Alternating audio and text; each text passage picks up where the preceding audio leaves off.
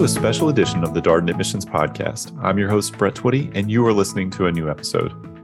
On this episode of the podcast, I'm excited to share my recent conversation with Gerry Yemen. Gerry is Senior Researcher and Executive Director for the Darden Case Writing Research Group, and she has interviewed protagonists and written or co-authored over 400 cases, teaching notes, and technical notes during her time here at Darden. If you have ever wondered how a case comes together, this episode is essential listening. So without further ado, here's my interview with Gerry Yemen. Gerry, welcome to the podcast. Well, thank you. I'm eager to have a conversation with you about case writing. It's great to have you here. So we were talking before we got started, and there's some misconceptions about what case writers do or what case writing is and what it looks like. And I'm excited to learn myself. I will admit, I scheduled this conversation partly for my own education, but I have no doubt that our listeners are also interested in what goes into writing a case. So thank you so much for being here. Well, I'm happy to answer any questions and sort of share, how, and I will literally call it how the sausage is made. I'm happy to share my experiences. Well, before we get into all of that, how are things going for you? How are you doing? Excellent. We have had, I would say, a lot of that, in which we will probably get into later, is that the growth of my team has really helped, with our case writing. So we are producing more and more cases, and just interesting. Cases have always been interesting, but I really have to say that things are going well for me because I have so many talented folks that I work with. Yeah, I can only imagine, working with the faculty and where all these cases come from, and sort of writing them and publishing, put them out to the world, and they get used. Certainly at Darden, they get used at other business schools. And so folks know, if they know something about the Darden academic experience, they've likely heard that we're case method schools, kind of student-centered discussion learning. So let's start, before we even get to all of that, let's talk a little bit more about you. So tell us who you are and what's your background. I'd rather talk about cases than me. So actually, interesting enough, my background is in political science. So I'm not a writer by trade or by education. And before that, before I went back to school, I was a nurse. And so I had like a couple different paths that one would never connect with case writing, case research. But they actually both really help, because one part that you were always taught as a nurse is to listen. And that's really important as a case researcher. And the other part is, I studied political science and I looked at voting behavior. And so it was a quant-driven, education. And so that really translated well when you think about, business school case studies and different functional areas and, preparing materials for these. And where's home for you originally? So I'm from I'm from Canada, but even Canadians laugh when I tell them where I'm from. So I was born in a place called Prince Albert, Saskatchewan, Canada. So that's it's up north, really up north. And I wouldn't say that it's, people get an idea that perhaps I came from there was real seclusion, but it's not that you're secluded. It's just that the elements are harsh and there aren't a lot of people. But we just live a little differently because of that. And I always, now that I go home, having lived in Virginia for many, many years, it's really a challenge, because I'm used to the harsh element. And I know my life's easier because I live in a warm climate. That's kind of fun. Well, I will share, you may know this already, I'm going to put this together. You're our first guest from Saskatchewan here on the podcast. So that's very exciting. So I'm sure our listeners are wondering, how do you get from Saskatchewan to Charlottesville? How does that happen? Yeah, so that actually was my spouse. So he actually, I always tell people I'm married to a Southerner because he's from Regina, which is the capital of Saskatchewan. And it's about, 60 miles north of North Dakota. So it's most Canadians most of our cities actually are closer to the U.S. border. So I tell people I'm married to a Southerner. But it was he always wanted to go to Harvard. And, from a kid from Saskatchewan at that time, that was kind of challenging. But I just remember saying to him, we can do this. We already had a couple kids. I was going, well, you can figure this out. You're a smart guy. So we ended up, that was the pathway. So he ended up going to Harvard and then going on faculty there. And then he was invited to come to the University of Virginia. And there's kind of it's kind of an interesting path because I did not want to leave Boston. I thought it was warm and really kind of an interesting place. But I was told some advice that I just really, one time when I was visiting with him and I did not want to come. And this very clever and smart, gentle physician said to me, sometimes opportunities come along and you need to know when to recognize them. And I was young and I took that to heart. I mean, at the time, I think I was like 29 or something, 27, 29. I took that to heart because I was going to block this. I was not moving from Boston. And in retrospect, it was great because look, I ended up here, case writing. All right. So we're following your journey from Saskatchewan to Boston to Charlottesville. So how do you get to Darden specifically? Yeah, let's get really to the good part is how do I get to Darden? So I'm sitting down. There used to be a donut shop down on Barracks Road at the bottom of the hill. And this was a fairly new building at the time. And on grounds, people referred to it as Versailles. And there was an ad. We're having coffee with some friends, and there was an ad in it was, I believe it might have even been Seaville Weekly, which at the time was considered an underground paper. It was quite, for that time period, it was, and there was an ad for a diversity case writer at the Darden School of Business. And I saw this and I was asking my friends, so what do you think this is all about?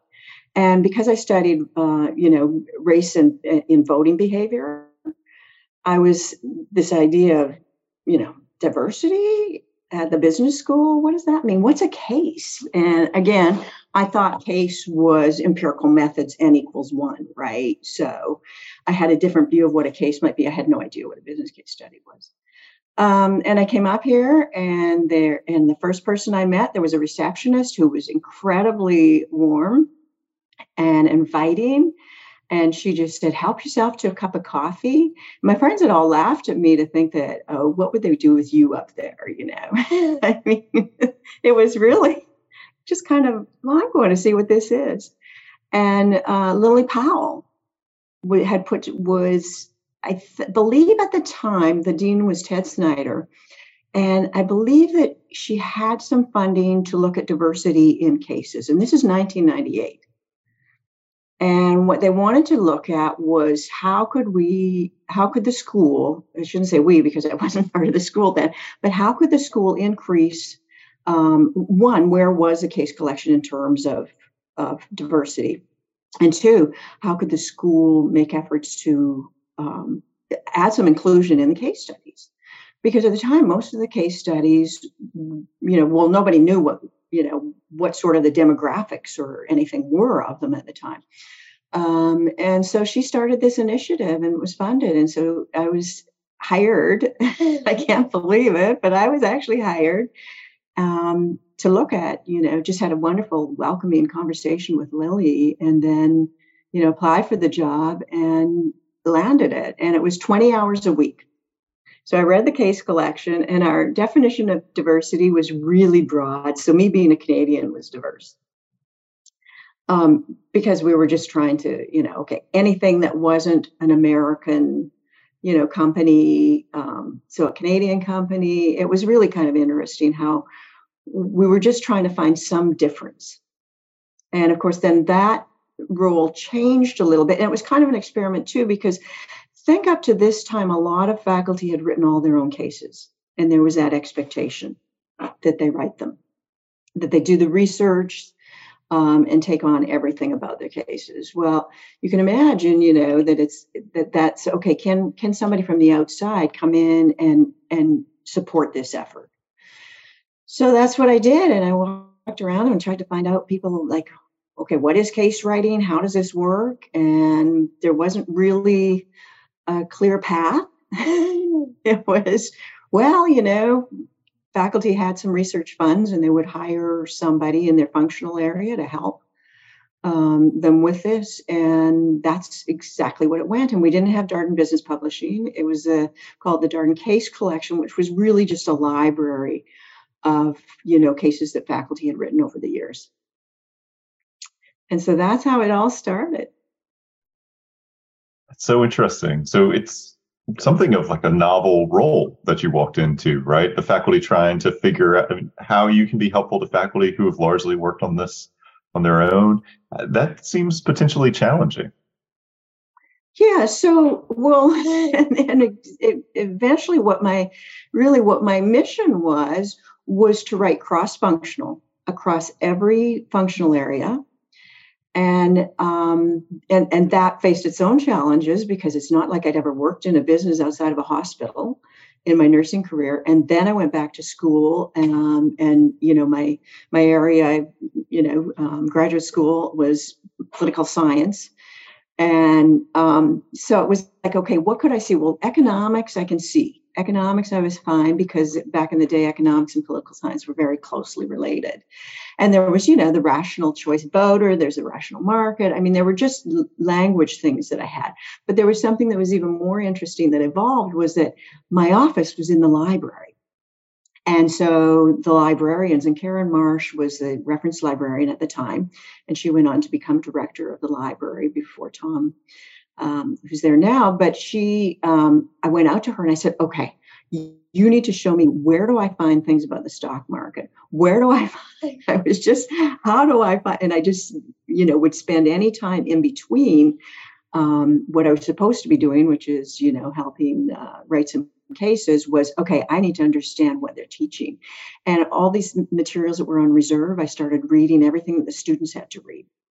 And I read the case collection, every single case that they had at the time, and their teaching notes, because I had the first action item was that I would look to see at the level of diversity of our cases and put it together in a spreadsheet.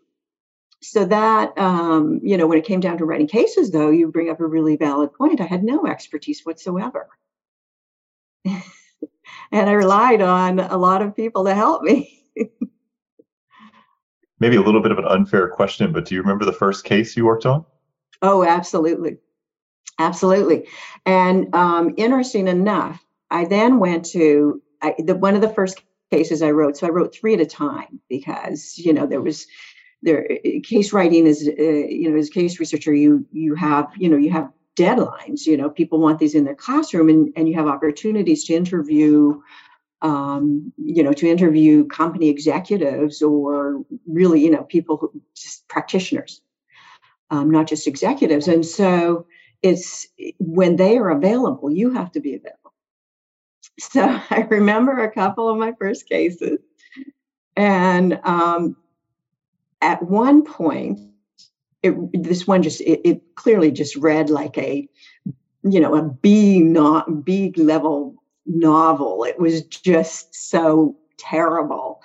And I remember the professor reading it, and, I describe this, I'm setting the setting, the dark and stormy night, the opening paragraph. And this thing is, a teardrop table in the conference room. And it was actually about an acquisition, right?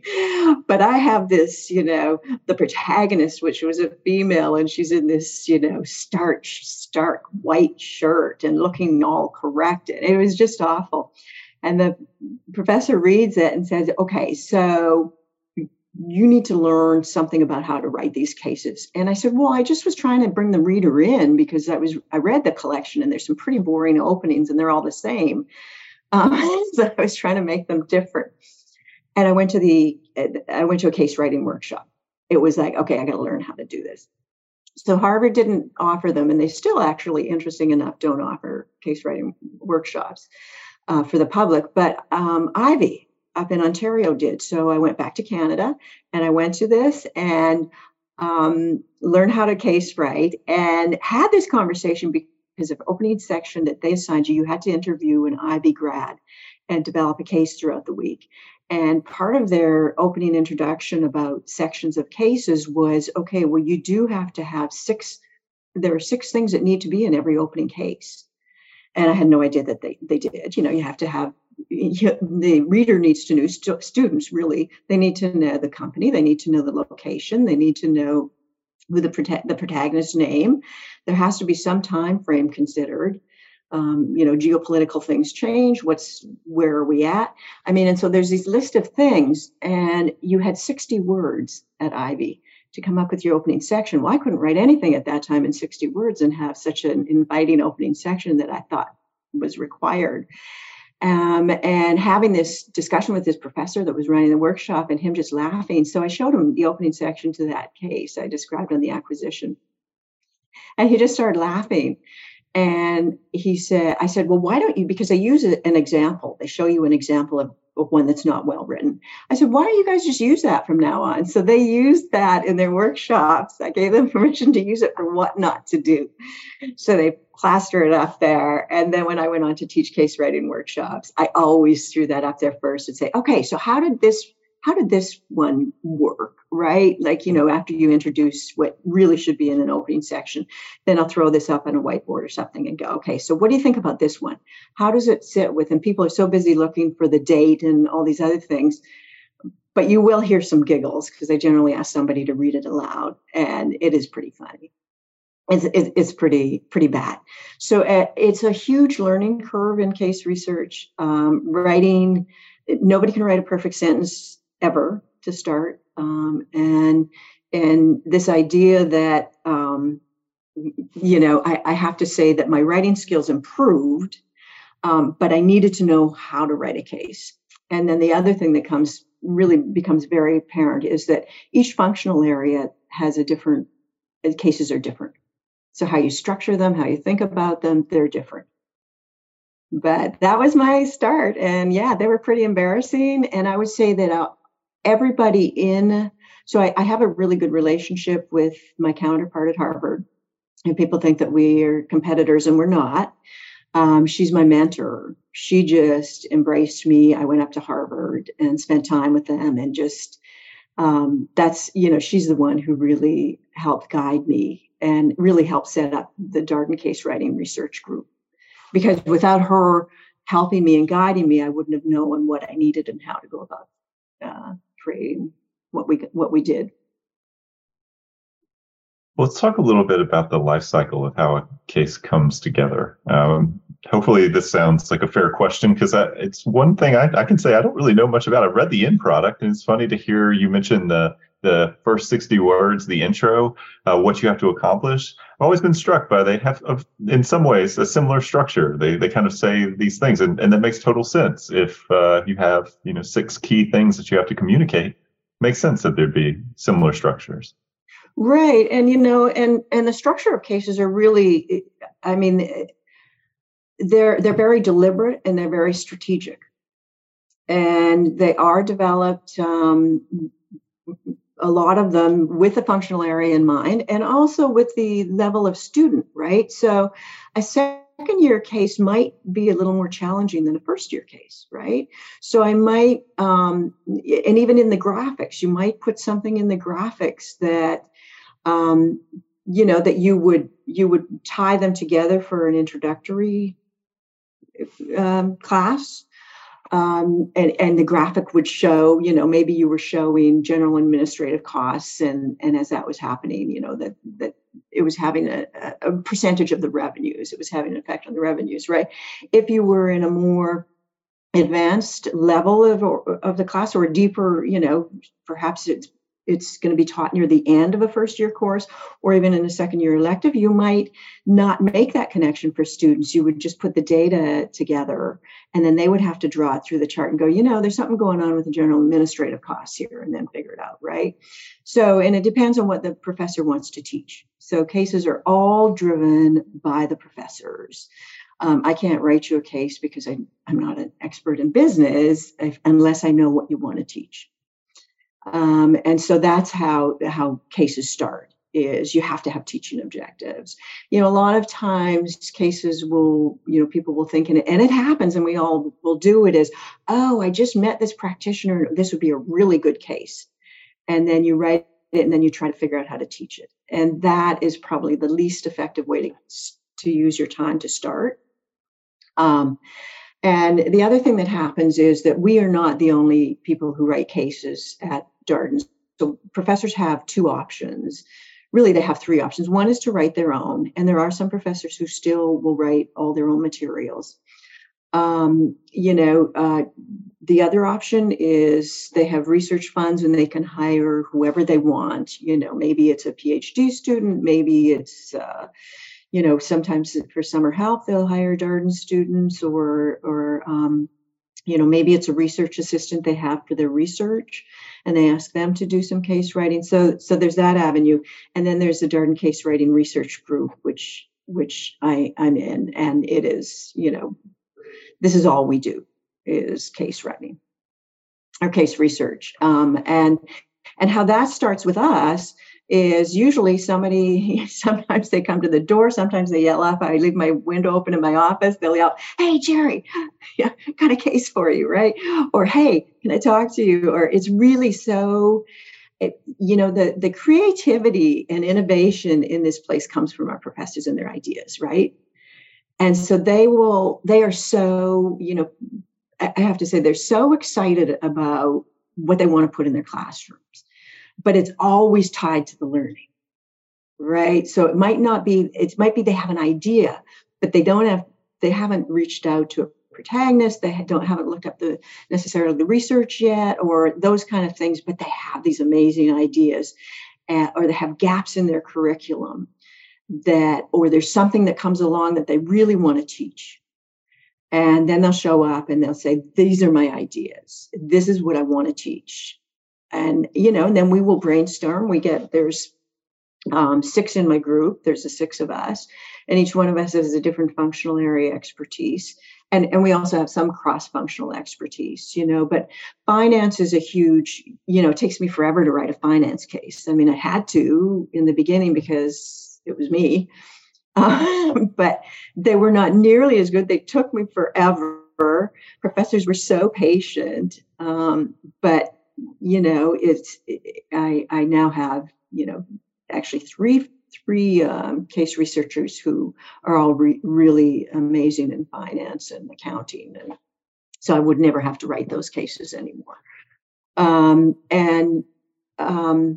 But anyhow, so it depends on who you assign, but we will have our Monday morning meeting and go, "Hey, does anybody know?" So here's an example we just had this week, maybe it was last week, but it's just an example of a professor was looking for a case about idea theft.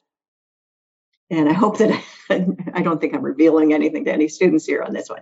But okay, so then what are some ideas? And professor came with these what they wanted to teach.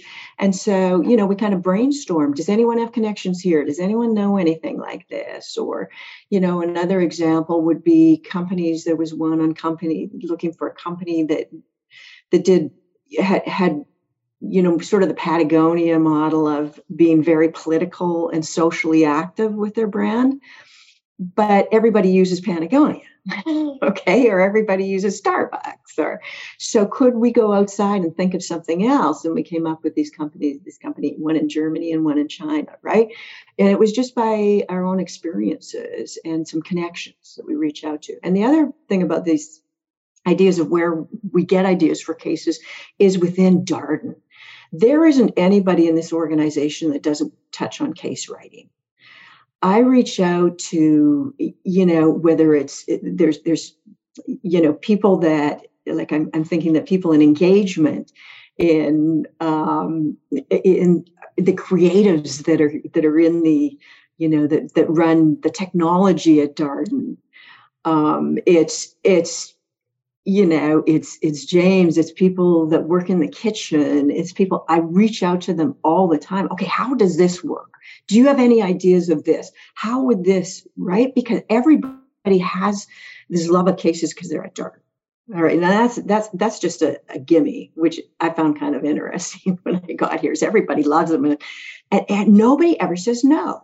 Even though I'm calling and I want something from them, it's not like I can ever help you do anything, right? But I'm always asking, or someone from my group is always asking. And so everybody here has some input to the case writing, to how cases are developed.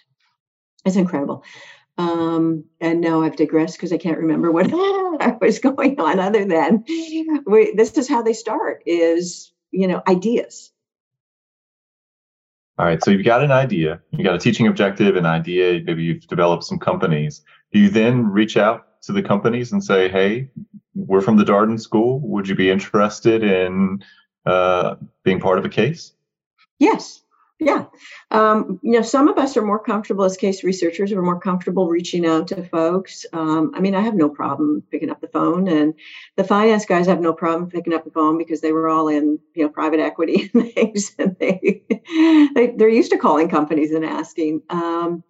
And I don't know, I guess my background, I'm just, it's people generally like to help, and there's ways around it. Like, you can reach out to other people. So I was somebody in Darden who just gave us an amazing contact that I was really hoping to get. And the case is supposed to be taught in Q4, which is coming up in a few weeks. And I haven't even started it because I couldn't get a hold of who we were hoping would be the protagonist.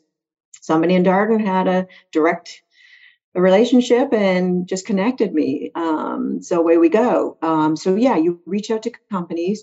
Not everybody understands. So we generally start with the University of Virginia because not everybody understands Darden or cases or know Darden. And for the most part, I've had some failures, and I've had some fun. Oh my gosh, I had a great, we didn't have, this is several years ago. And as I think about this, we probably still don't have many cases on unions. Well, for global, we're now much more global, and a lot of areas of the world, you have to know relationship building and unions and how they function, and what as a manager that means to you. So trying to get this union case several years ago, it was for Erica James, I'll tell you that, because she was so much fun. And I don't know, it's an interesting story. It's kind of fun. So I, reach out to he's actually the president of the United Steelworkers of America at the time. And I reach out and have difficulty. I use my Darden contact, not thinking that, this is a union. And management is not probably something that they're still all that willing to help necessarily, but it didn't occur to me at the time. And so I do get through to his executive assistant, and we have a fairly decent conversation till I tell her that I'm at a business school and I'm looking for some help and would like to speak to the president. And Leo Gerard was his name, and I can share all this because it's published, and he signed the release, and he would come to Darden. But it was pretty funny because she was not going to help eventually. And I went, oh, who is this guy? And I look more at him. It turns out he's a Canadian. And it turns out that he was from Ontario, and he started a lot of his speeches with, he was the son of a union coal miner in Sudbury, Ontario. And so you can figure out anybody's email if you have somebody else's. And I had his assistants send him an email. How about the son of a coal miner's, knowing I might not get this. I was a little more asked Erica, is it okay if I just throw out this email and see, it's not the usual way. I had sent a zillion emails that were really polite of what I was looking for. But this time I just threw this out, and she said, sure. And so I said, how about the son of a union coal miner from Sudbury, Ontario? At least have the courtesy to reply to the daughter of a union railroader from Saskatoon, Saskatchewan, because I went to school in Saskatoon, so he would know Saskatoon. And it was like, I don't know, maybe about 15 minutes later, something, my phone rings in my office and I pick it up, and I'm used to people being very polite on the phone. It was this big booming voice. What's all this bump about a Union Railroader's daughter from Saskatoon, Saskatchewan? So I knew immediately who it was. And when I get nervous, I laugh, as you could probably tell through this interview. But I'm laughing, right? And I go, that's not that. I said, I'm actually, from Saskatoon, Saskatchewan. And he said, I don't give a where you're from. Are you the daughter of a Union Railroader? And I said, yes, I am. My dad helped establish BRAC. And I said, as a kid, I went to the picket line with him. Oh, well, it's really nice to meet you. I'm Leo Gerard, president of the United Steelworkers of America. How can I help you? And so then I explained what I wanted. And I said, and then the professor is Erica James. And he goes, wait. Is she the daughter of a Union Railroader from Saskatoon? I said, hang on a minute. Her office is just down from mine. I ran out of my office to Erica's. Any union connections? And she goes, well, my grandfather was a Pullman porter. I come back on, grab the phone. I said, does a Pullman porter work? And he went, she's in. So he came to Darden. We did the case. He came to Darden, and he walked into the classroom, and he has this really beautiful suit on, and he's a very striking, a very, he had a presence. He takes his jacket off, rolls up his sleeves, and says, so this is what a group of budding capitalists looks like. And it was on. And the great part about the whole discussion was that he never used the word union. He always used the word labor movement. And then he was a friend of the school for several years. He would come when they taught the case. But yeah, so cases you never know. All right. So you go and you talk with folks at the company. I mean, so that's one example. I mean, what's it like to go and visit? Let's say the person's open to being a protagonist. I imagine maybe not everybody is, but you finally get someone who is open to that. What's it like to go and interview them? Well, that's fascinating. There's a lot of work you have to do up front because you never want to ask questions that you can find publicly. What we really need to know is the why.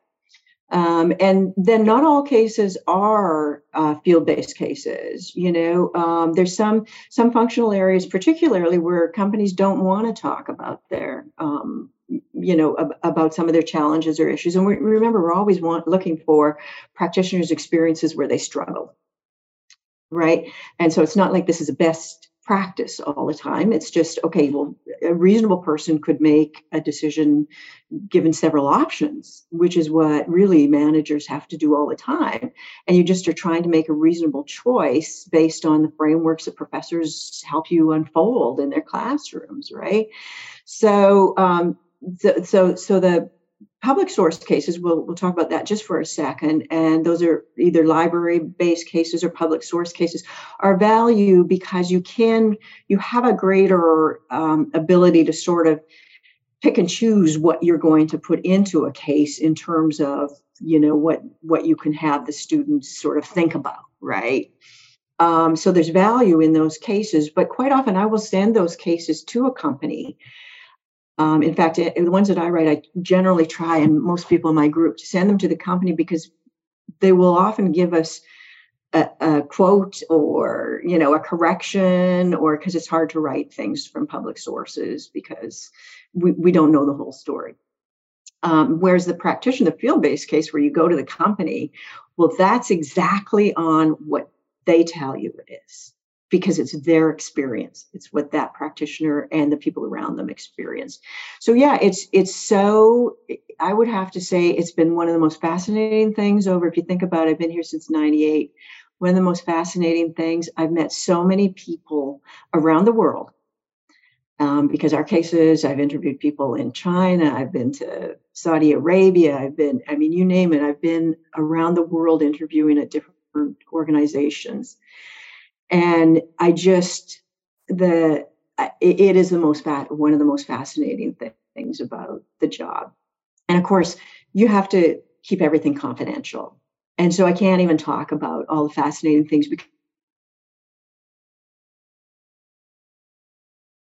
that where you maybe you feel like you fell short, or maybe you feel like you did really well and then things didn't turn out right.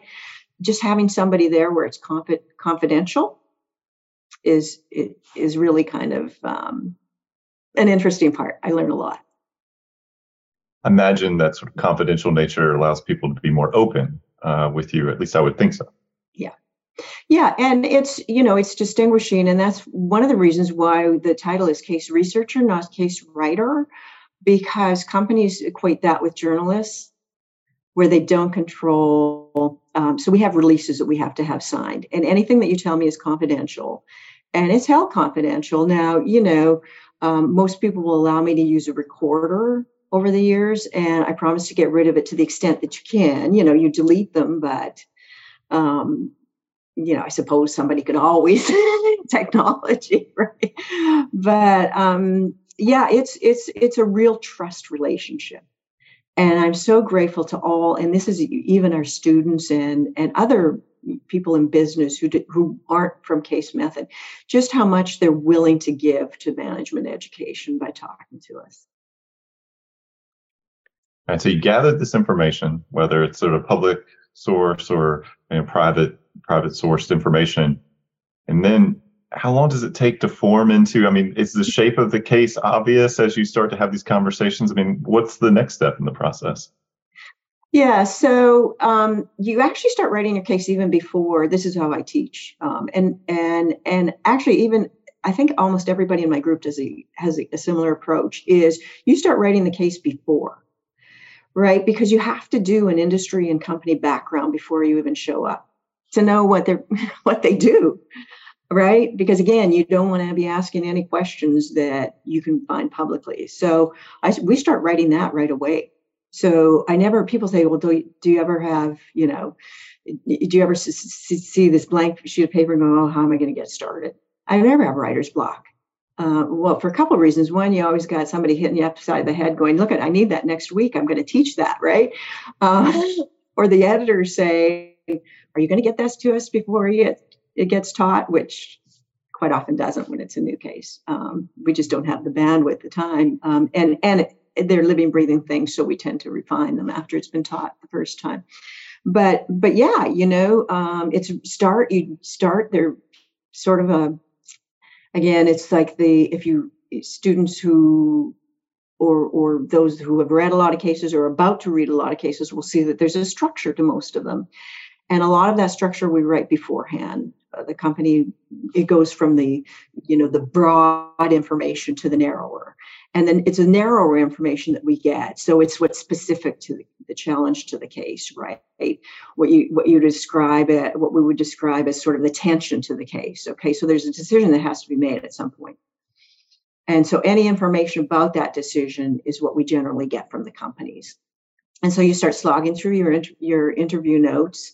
And yes, I still take notes, although I started showing up a little sharper a few years ago because I went to a tech company and it was out in California, and I show up with my old recorder and a notebook, and the CFO started making fun of me going, come on, you look like you crawled out of the Ivy Tower with a notebook. I haven't seen one of those in years, right?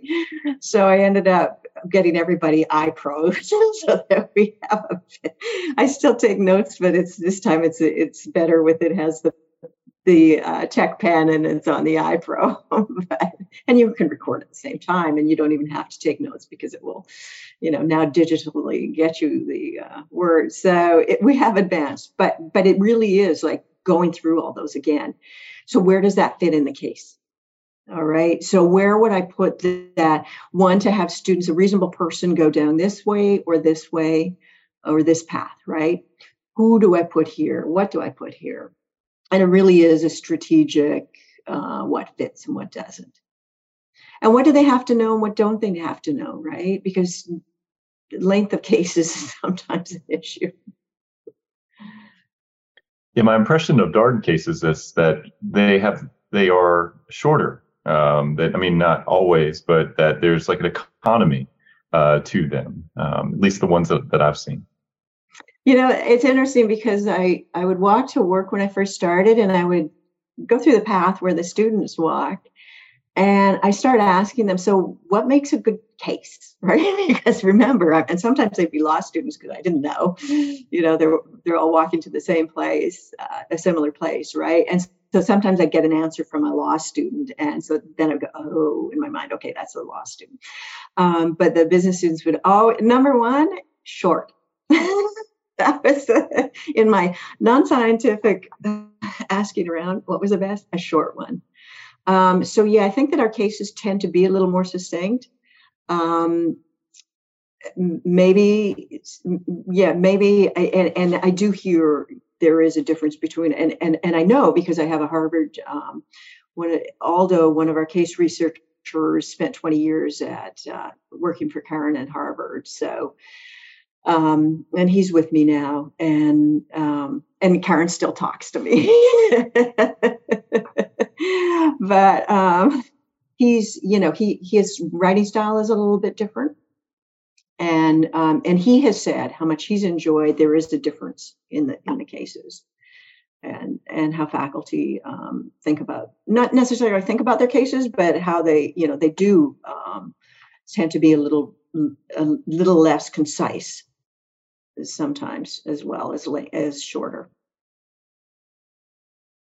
So I imagine as you're pulling the case together, you're thinking about the structure, where information can be added in. There's a sort of ongoing dialogue with the faculty member. At least I assume that there is. So that depends on the faculty member, and it depends on the experience of the case researcher. So for those of us, so there's three of us, between the three of us, we probably have let's see, I got 25, all 50, 60. We probably have about 70 years of experience writing cases between the three of us.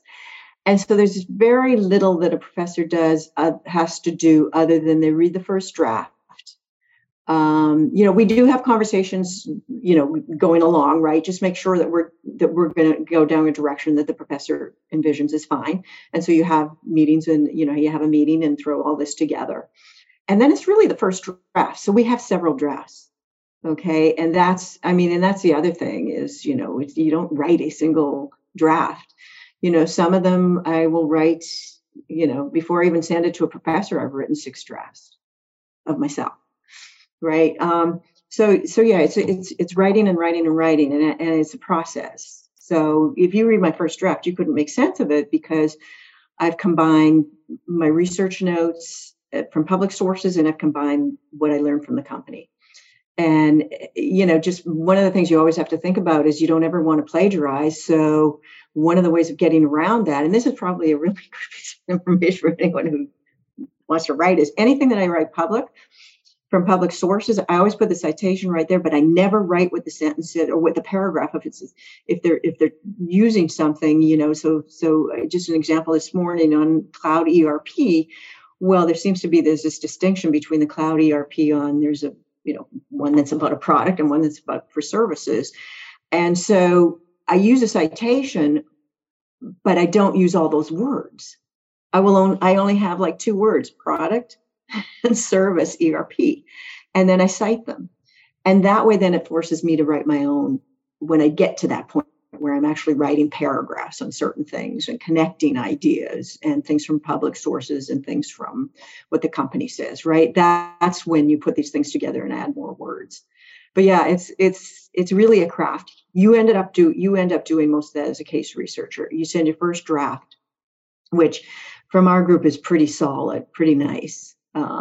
Because even my new case researchers, and by new, I mean, I have case researchers that have been here for a couple of years, but they still are teamed up with one of us, the 3 that have been writing for a long time or doing this for a long time because it's such a huge learning curve.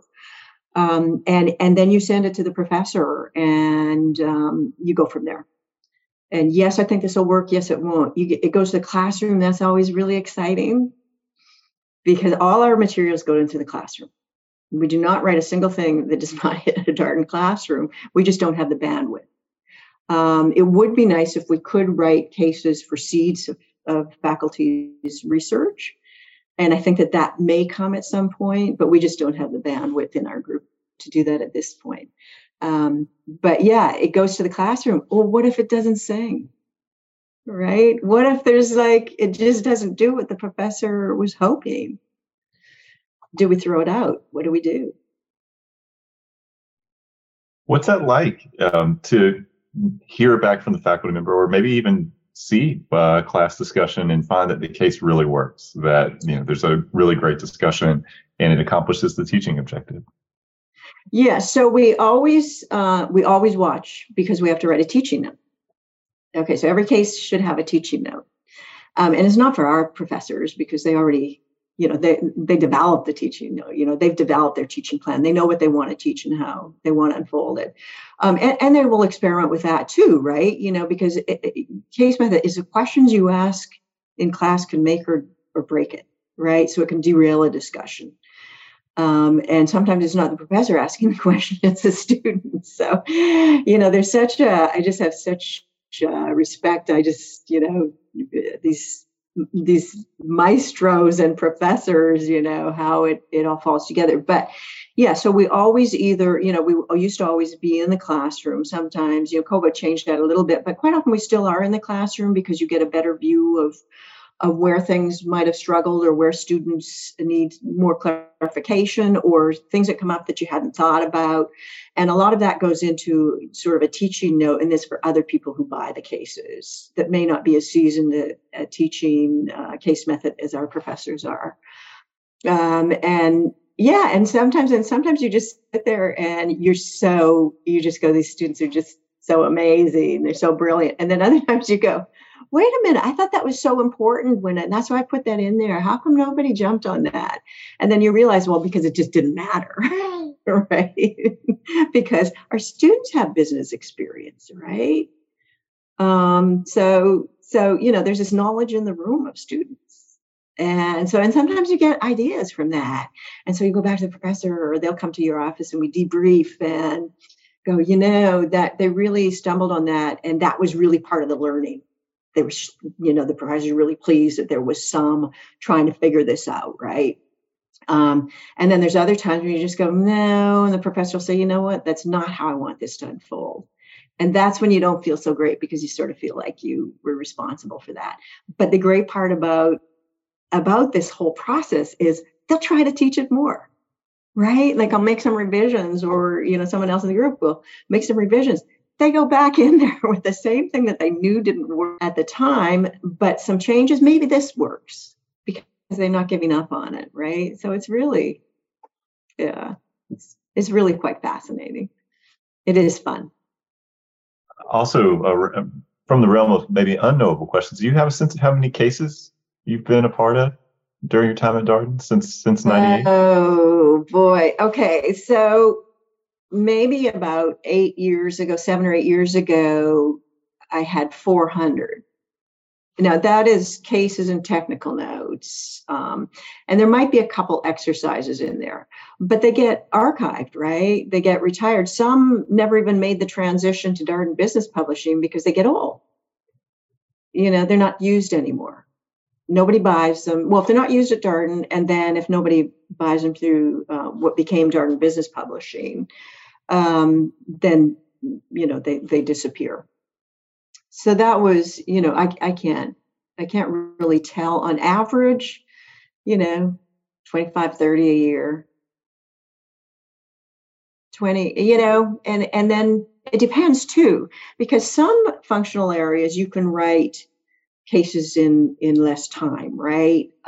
Because all that we really need is a practitioner. I'm thinking of there's some functional areas where it's easier to write because it's shorter. So it's almost like a 3-4 3-page case. It doesn't take a lot of background. You don't need that to teach a concept, right? Or unfold a framework. Others really require a lot of work and thought, so cryptocurrency there's an example. I mean, it's such a complex thing. So there's some things that are just extraordinarily complex that you really have, so students can have a grasp at it. You really have to dig in on that. So that takes longer. Still 25 to 30 cases a year is incredible. I wonder, probably also a little unfair, do you have a favorite case or something that you worked on recently that you just really, really loved? Oh, Brett, they're all my favorite babies. The only ones I don't are the dogs that don't work in the class. And I mean, and that's the extraordinary thing about it, right? Because if you come and say to me, oh, I need a case on, okay, so an ERP system. I mean, it just sounds so clunky. And I'd written one several years ago, and I just remember really enjoying the company. And I didn't know what an ERP system was. And so ERP is enterprise resource planning. And it's all now digital and things. And I was just kind of, oh, thanks, and now writing one that is digitalized, writing, update. Students still need to know because they are considered the backbone of many, many businesses. And so it's changed. So writing about that has been fascinating because I went, oh, wow, I had no idea. Right. Of course, I have no idea about any of these things. But and it's kind of fun too so we, of course, data science is huge and data analytics is huge. So we have a data scientist on the case research team group within our group. And so his materials, we all read everything that he works on. Because I've learned about digital twins or neural networks, all these words, and I don't know anything about it, but I know what the words mean now, right? Because of what my other my colleagues in my group are working on. So yeah, we read each other's cases and technical notes and teaching notes so that we can stay current. So we know. So they're all my favorites, but I suppose everybody else's are more favorite than mine. I like their work better. I love that idea about the constant learning, constantly, learning from your colleagues and staying engaged. And I mean, obviously business is always changing. And so that's coming into your work. I just have to imagine all the work that goes into that. Such a payoff to get to see the discussion. I mean, that's what the case is about, right? It's not just to write it, it's to see it as a teaching tool. It is. And it's exciting to see what the faculty do with like, you have no idea that's how it's gonna, because I don't understand what they know and their theoretical models and frameworks and those kind of things. So it's, they give the guidance and things, but when I see what they do with it, that's never disappointing. And of course, as you can imagine, yeah, I mean, I've been going to business school for almost 25 years now, because I get to see all these cases. So I've been a student, really. So a couple more questions for you, Gerry, as we wrap up here. Given all the work that you've done on case development here at the Darden School, do you have any advice for students about learning through the case method? You've seen a lot of classes. You've been going to business school for 25 years, as you've noted. Read them.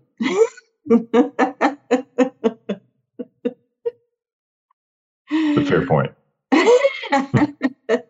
Well, I know, students get busy. They have a lot of reading, but there is value to reading it. I think that what I would share is that, one, our students are so good to always, they will answer when I'm looking for case protagonists.